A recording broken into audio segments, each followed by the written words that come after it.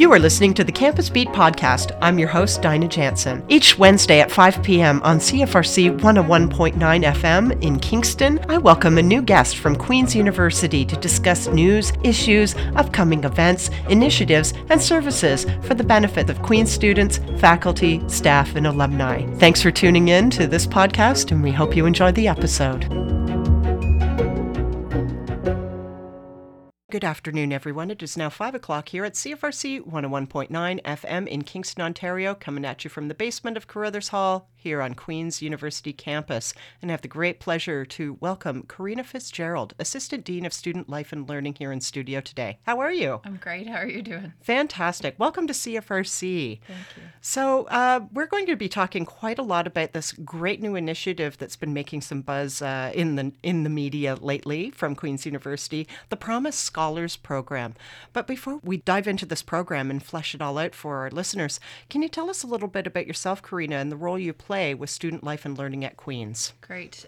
So my name is Karina Fitzgerald. I've been here for the last 3 years in this role. My role is responsible for essentially the student life and the learning that happens on the campus outside the classroom. So my portfolio includes Queen's University International Center, the Four Directions Indigenous Student Center, the Ban-Ray Center, the Student Experience Office, and Student Academic Success Center. So again, all of the things that you might think of outside the classroom. And so this program in particular falls to us once the students get here, but I've been involved sort of at the early stages in the planning as well. So. Okay. So some of our listeners, particularly student listeners, always like to know a little bit more about the administration, Sure. actually. Like, how did you come to your role? Sure. Okay.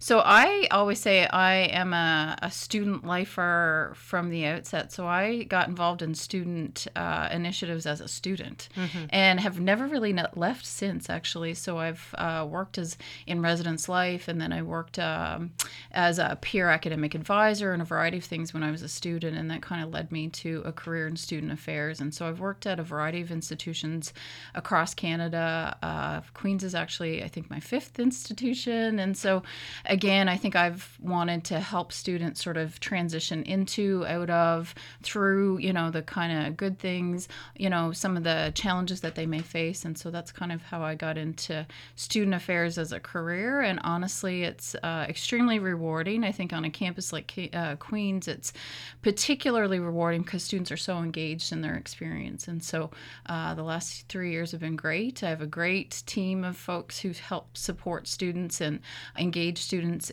to get the most out of their experience. I think that's the other excellent thing about Queen's. Now, as I mentioned at the top, Queen's University has made a fairly large splash quite recently in mid-September with the announcement of the new Promise Scholars Program.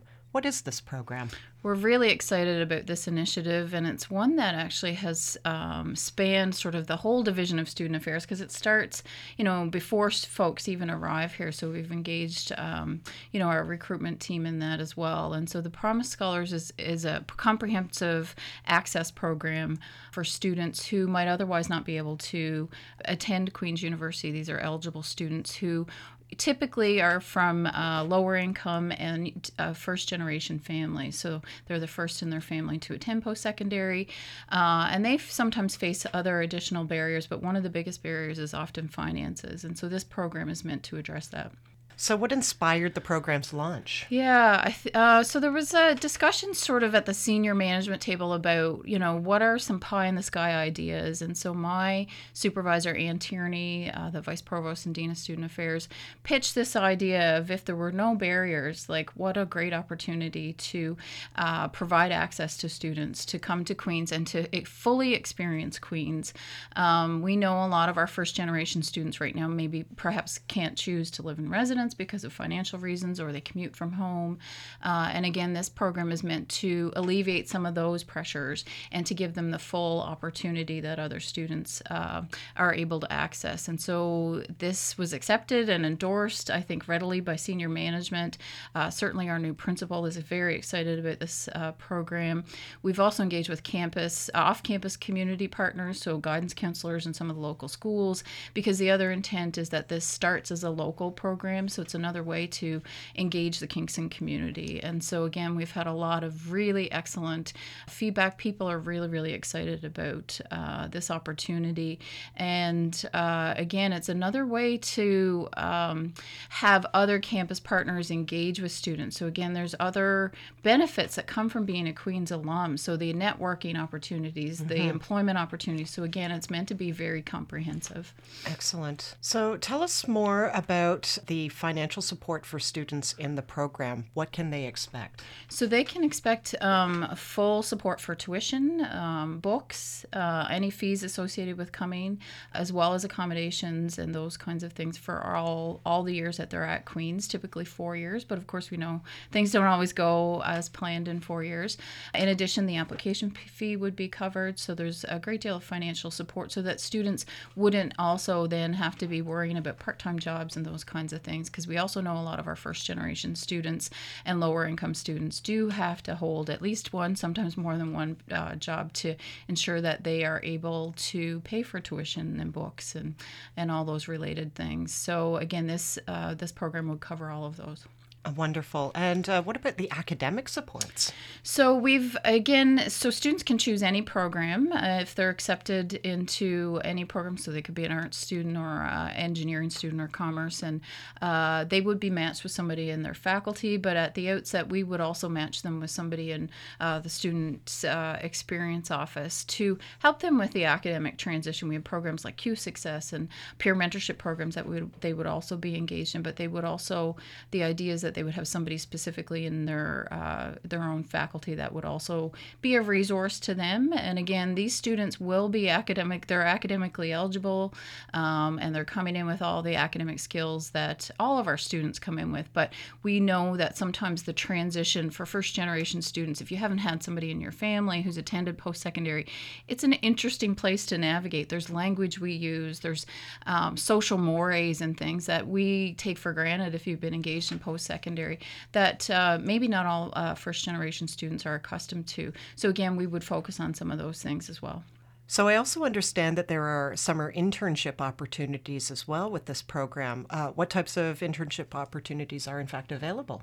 So the summer employment opportunities will be coordinated through Career Services. So they'll essentially all receive support to make those connections depending on what their needs might be. So the internships might actually happen later on in their academic progress. In the first year typically, or after first year, typically students just want summer employment and aren't really thinking about internship. Okay. But we would certainly support them in finding that, likely locally, again, because these students in the first several years of this program will be local Kingston students. And we're thinking we'll maybe want to stay close to home, at least in the first few years. And then we would work with our campus partners in Career Services related to internships later on.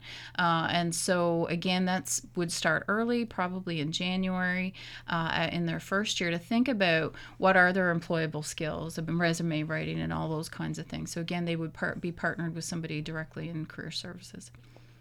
And so how is the program itself supported? So in the first few years of this program, we are using existing resources that we have through student financial aid and bursaries. And so because some of those are already tailored to our local Kingston community, we're accessing those resources. And then we're working with our partners in advancement to ensure the prolonged success of this program. And in fact, they'll soon be working towards a larger campaign related to support and access for students. So we're working closely with them.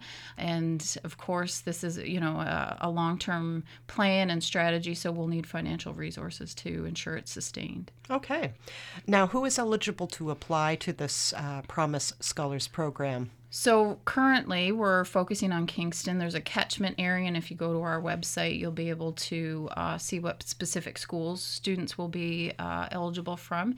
In addition to that, there'll be first-generation students, family income of lower than $50,000 annually, and then they have to be admitted to a program at Queen's. Okay, so they're already applying to the university, and then they can be applied to to this program. That's right. So the application process, they would apply to Queen's initially and then indicate there that they want to be considered for the Promise Scholars Program. I guess one of the reasons why we want to get the word out early is sometimes students self-select, especially local students who may feel like, Queen's is not attainable for financial reasons. So we encourage students, if you think you might be eligible for this program, certainly apply. We're hopeful that I think we'll get lots of interest. And then through that, because we wanted things to all be equal, sometimes through other programs similar to this, you would have to submit additional material. We're not requiring that. This is a lottery system. So essentially anyone who is accepted for consideration goes into a lottery, and then annually we will pick 5 students, at least for the first several years until we can secure long-term financing. Excellent.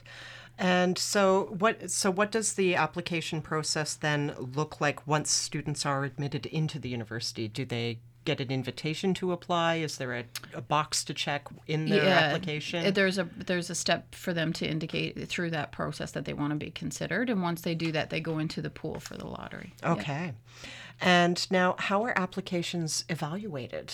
It's a straight up lottery. Yeah. So there's no evaluation of one application versus another. We actually wanted to eliminate that for equity reasons. And we know that many of the students who maybe are applying for this program also maybe in high school have to have a part-time job or a full-time job even, and maybe aren't able to take part in other opportunities within high school. And so then that affects what they have in their resume or on their, and so we wanted to eliminate that barrier from the outset. Oh, I see. So if the barrier of being able to participate in high school extracurricular activities, because maybe they have a part-time job. Exactly, or other things to consider in their life. And so that's why this is a full access program, because we're planning, the idea is that we eliminate that. There are other great bursaries and scholarships for folks, and they have to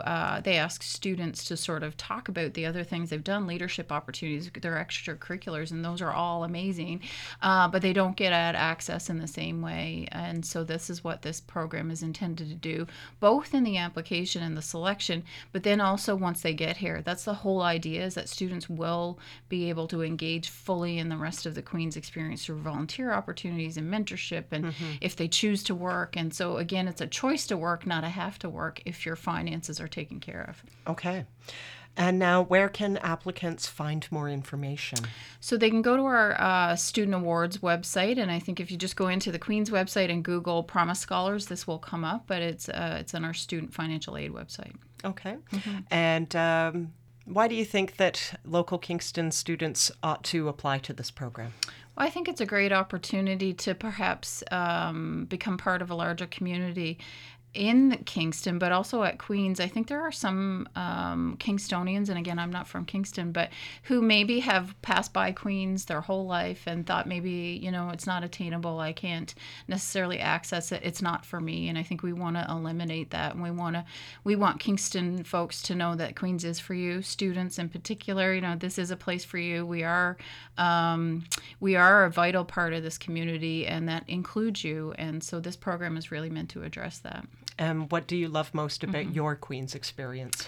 It's the students, honestly. I think any of us who work in student affairs, we are focused on the student experience, and that's what brings us joy, is when you get to see students engage fully in their whole experience. University is a time of ups and downs and challenges, and we see all of that in student affairs. But when you see a student walk across the stage at the end of their journey, whether that took them 4 years or 6 years or longer, that's pretty awesome. And so we're very, very lucky to be able to do this work, for sure. Well, thank you very much, Karina Fitzgerald, Assistant Dean of Student Life and Learning, for joining us here on Campus Beat and in CFRC today. Great. Thank you. Thank you. All right. Well, thanks for tuning into Campus Beat. We've got a couple of songs coming up, but the first selection is going to be by Karina. What do we have coming up next? Tom Petty, Running Down a Dream. All right. Right here on CFRC 101.9 FM.